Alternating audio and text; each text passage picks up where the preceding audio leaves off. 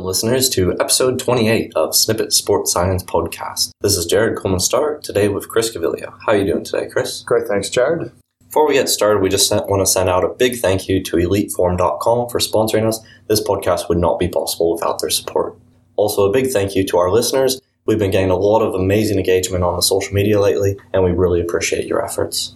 So, Chris, today we're looking at the article, Progressive versus Rapid Rate of Contraction during 7 weeks of Isometric Resistance Training by some researchers from Dijon, France. What did you think of this article, Chris? This actually fits quite nicely into some of the work I'm doing with the athletes I work with at the moment.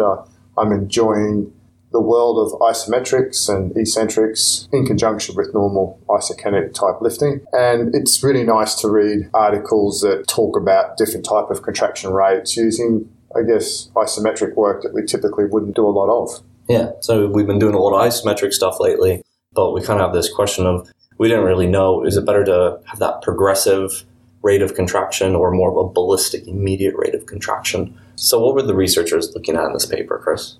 It's been demonstrated that the maximal voluntary isometric contraction can be increased by a period of isometric resistance training lasting from anywhere between 5 to 12 weeks. The physiological adaptations after isometric training remain nevertheless a subject of discussion. So therefore there's been attempts to obtain additional information about the possible sites, so whether it's central or peripheral, to which the strength gains can be attributed. The muscle hypertrophy and contractile adaptations through isometric training have been reported for mainly around knee extensor muscles. So for instance, twitch contractile adaptations are the result of changes in muscle properties and not the result in alterations in a central recruitment pattern. The question of whether isometric resistance training could affect these properties have yet to be clearly checked. When you look at a lot of studies out there, they've reported no modifications in twitch contractile characteristics, whereas others have shown that isometric resistance training has an effect on twitch contraction time, maximal twitch force, and maximal rate of twitch tension development. Different training protocols may account for some of the discrepancies. As we all know, not only with protocols, it's the type of athletes you're working with. Absolutely. So what sort of athletes were they working with in this study? They used 21 healthy male subjects, and none of them had previously engaged in systematic strength training or high-level sport practice. So I'd say reasonably untrained yet healthy subjects. When you look at their physical characteristics, they were around that 25 to 28 years of age, and quite light in terms of athletic population at around anywhere between 71 to 76 kilos. Okay, and then they did a 7-week training intervention. Yeah, the subjects were randomly assigned to 2 experimental groups called Progressive and Ballistic, where the groups were 8, and 1 control group where they had 5 subjects. The subjects of the control group did not train and were tested before and after the 7-week period to assess the reliability of the observations. The progressive and the ballistic subjects trained individually in a leg extension machine. The difference between the progressive and ballistic was that the progressive group trained by developing a maximal voluntary isometric contraction lasting 4 seconds with an imposed and standardized progressive force time development. So in this case, they ramped up the force over 4 seconds. Okay. Ballistic subjects were encouraged to climb as fast as possible to the maximum voluntary contraction, i.e. develop a maximal rate of force development, with the order to stop rapidly the contraction when the maximal value was reached. The isometric contraction lasted roughly about 1 second. In both these groups, visual feedback of the force level was provided during all the training sessions. As we know, if we have that feedback during a session using isometrics, it really helps the athlete. Yep. And then in terms of the pre-post training intervention test, what sort of performance tests did they do? They did several here. The first was an isometric and isokinetic voluntary strength test, where all the subjects who took part in this study, they were carried out on the same Biodex dynamometer. So subjects warmed up, performing 5 submaximal concentric actions at 3 different angular velocities and 3 submaximal isometric contractions at the training position at 65 degrees of knee flexion. In respect to the isometric measurements, they were performed at 3 different knee angles, 55, 65 and 75 degrees, to realise the torque-angle relationship. These efforts lasted 5 seconds, and the rate of contraction was freely chosen by every subject. Isokinetic measurements involved 2 maximal concentric or eccentric contractions of the knee extensors, range of motion 90 degrees, performed at 3 preset constant angular velocities, -60, 60, and 240 degrees per second. Constant angular torque at 65 degrees in knee flexion was computed directly by the software of the Biodex unit. So it's pretty comprehensive testing that from purely isometric training, they're looking at several isometric angles as well as eccentric and 2 different concentric conditions. That's correct. So it's a bit of the question of, if you train isometrically, does this then transfer over to your dynamic movements as well? Exactly, and does that then therefore have practical application to what we typically do? Because if isometric training only made you stronger at isometric, is that always valuable? Exactly right. The second area of testing, they looked at an electrically evoked twitch contractile properties. So this is where they used electrical stimulations using a high voltage simulator where the subject was seated and the femoral nerve was stimulated using an electrode. Yeah, so someone jams an electrode into your groin, essentially, and then applies an electrical impulse directly to your femoral nerve, causing your quadriceps to contract against the torque measuring dynamometer. And what they did here is they then took the signal of 5 consecutive twitch traces and they looked at measuring, firstly, the peak twitch force, i.e. the highest value of the twitch torque production, twitch contraction time, i.e. the time to twitch maximal force calculated from the origin of the mechanical signal. The third one was the maximal rate of twitch tension development, maximal rate of twitch relaxation, and the last one was the half relaxation time. In other words, the time of half of the decline in the twitch maximal force. And then they also looked at surface electromyography. What is that, Chris? In this, they measured the EMG signal from the vastus medialis and the vastus lateralis muscle, and they recorded using electrodes during strength testing and transcutaneous electrical stimulation. During the isometric actions, the EMG signals were analysed over a 1 second period after the torque had reached a plateau.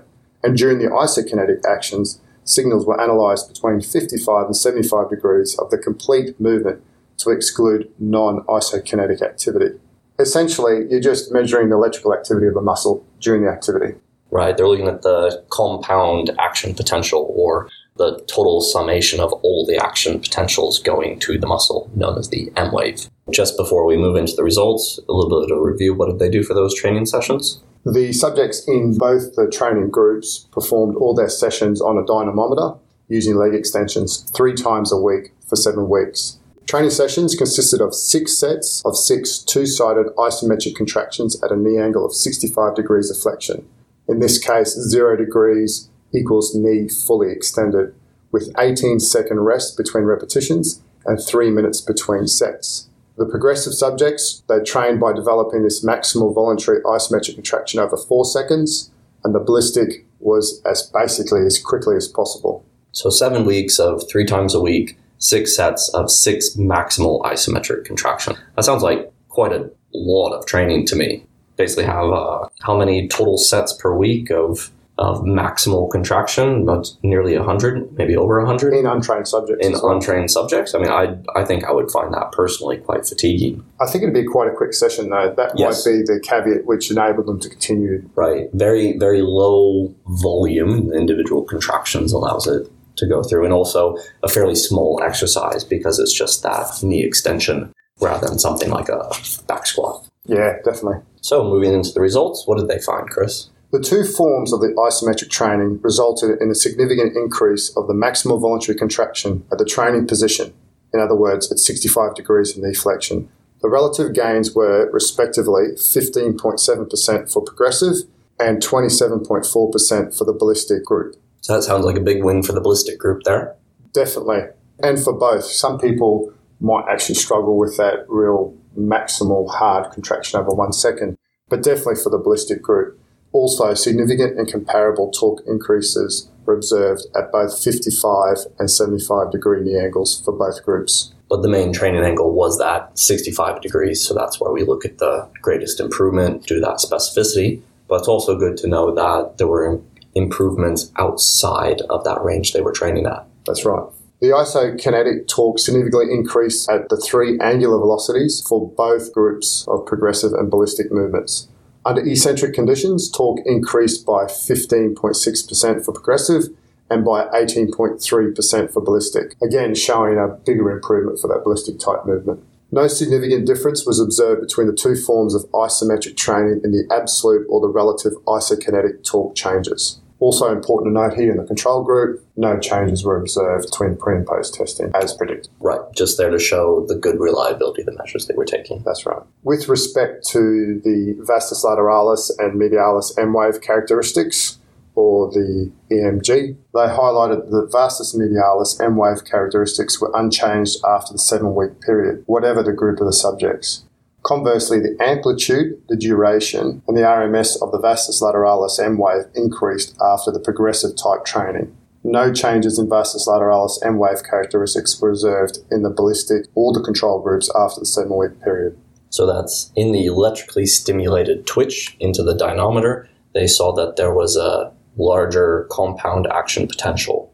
With respect to the near extensor twitch contractile properties, the subjects trained with the progressive type isometric contractions showed comparable twitch contractile properties before and after training. On the other hand, ballistic type contractions during isometric training resulted in a significant increase in peak twitch torque, contraction time, and maximal rate of twitch relaxation, and in a significant decrease of the half relaxation time.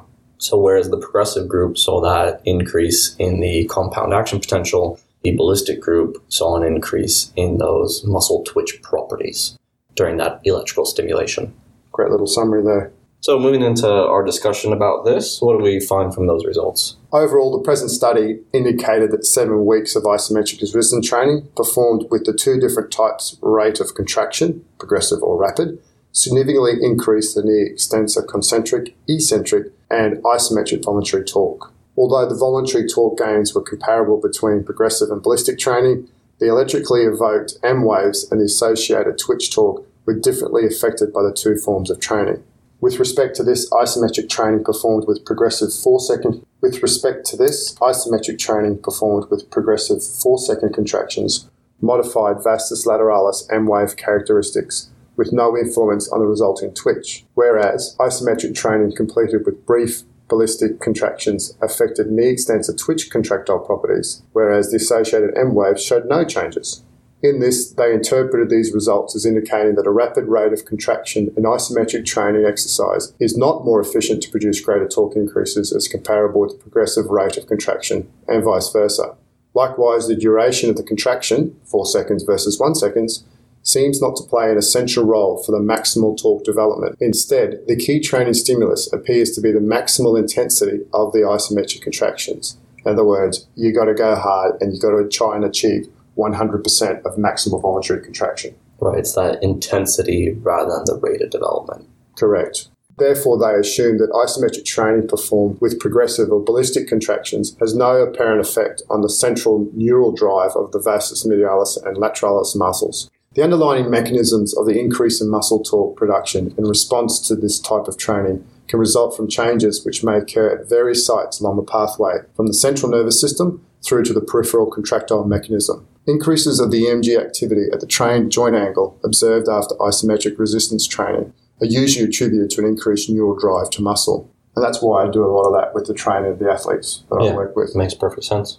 In the present study, EMG activity at the training position at 65 degrees of knee flexion was unchanged after the 7-week period for all the groups of subjects for both the vastus medialis and lateralis muscles. Because all motor units in a muscle are maximally activated during a maximal voluntary contraction, an increase in EMG would have to be secondary to an increase in motor unit firing.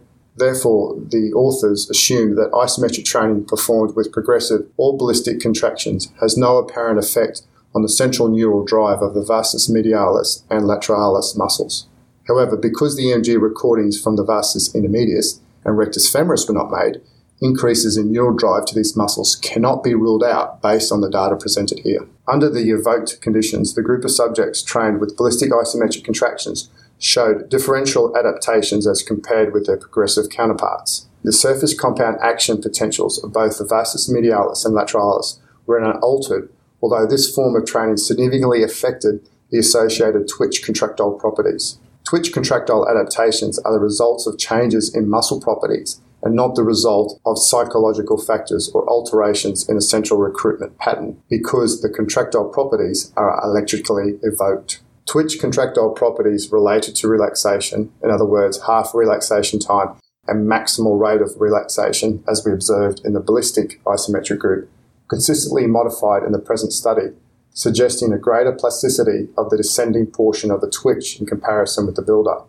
This seems reasonable because the authors asked the subjects to relax with their knee extensors as fast as possible when maximal voluntary contraction was obtained. Therefore, overall, although voluntary torque gains were similar between the two conditions, the results obtained on the evoked action potential and on the resulting twitch suggested the adaptations took place at different peripheral levels of the neuromuscular system. Both forms of training did not modify the surface EMG activity at the training angle, and therefore the hypothesis of an increased central neural drive was therefore rejected. So overall, it seems that the hypothesis of increased central neural drive can be rejected, that progressive training affects the vastus lateralis membrane electrical activity and the ionic processes, whereas the ballistic contractions modified the twitch contractile properties. Great little summary. Yeah. Did you have any other thoughts on this, Chris? It was good to actually just understand some underlying mechanisms as to how we do stuff as a coach, really. Yeah. So what would you do for your athletes? Would you put them on progressive or ballistic or a completely different form? I think initially progressive, because it's still a maximal voluntary contraction, and to get an athlete to understand to contract maximally, you almost need to do a level of some form of training in that type. I've always found this basic rule in the back of my head. It takes about 6 weeks of isometric training to really get a true indication of their real score. Yeah, absolutely. And then I guess depending on the age of the athlete, the type of athlete they are, and how much force they're actually producing, you might then actually say, well, it's time to periodize a more ballistic type movement. And when you actually have a look at some of the work by Alex Natira that he's actually put out there, he has, say, around the knee, isometric holds, then isometric pushes, and then an isometric switch. And when you think about it, the isometric switch, you're switching your feet over and you're pushing up quite ballistically for a short period of time. And you can actually see there's a periodization thought in that type of training. Thank you, Chris. Thank you. And thank you, listeners. Please visit our sponsor at eliteform.com and follow us on any of our social media profiles at Snippit Science. That's SNIPPIT Science. Thanks for listening.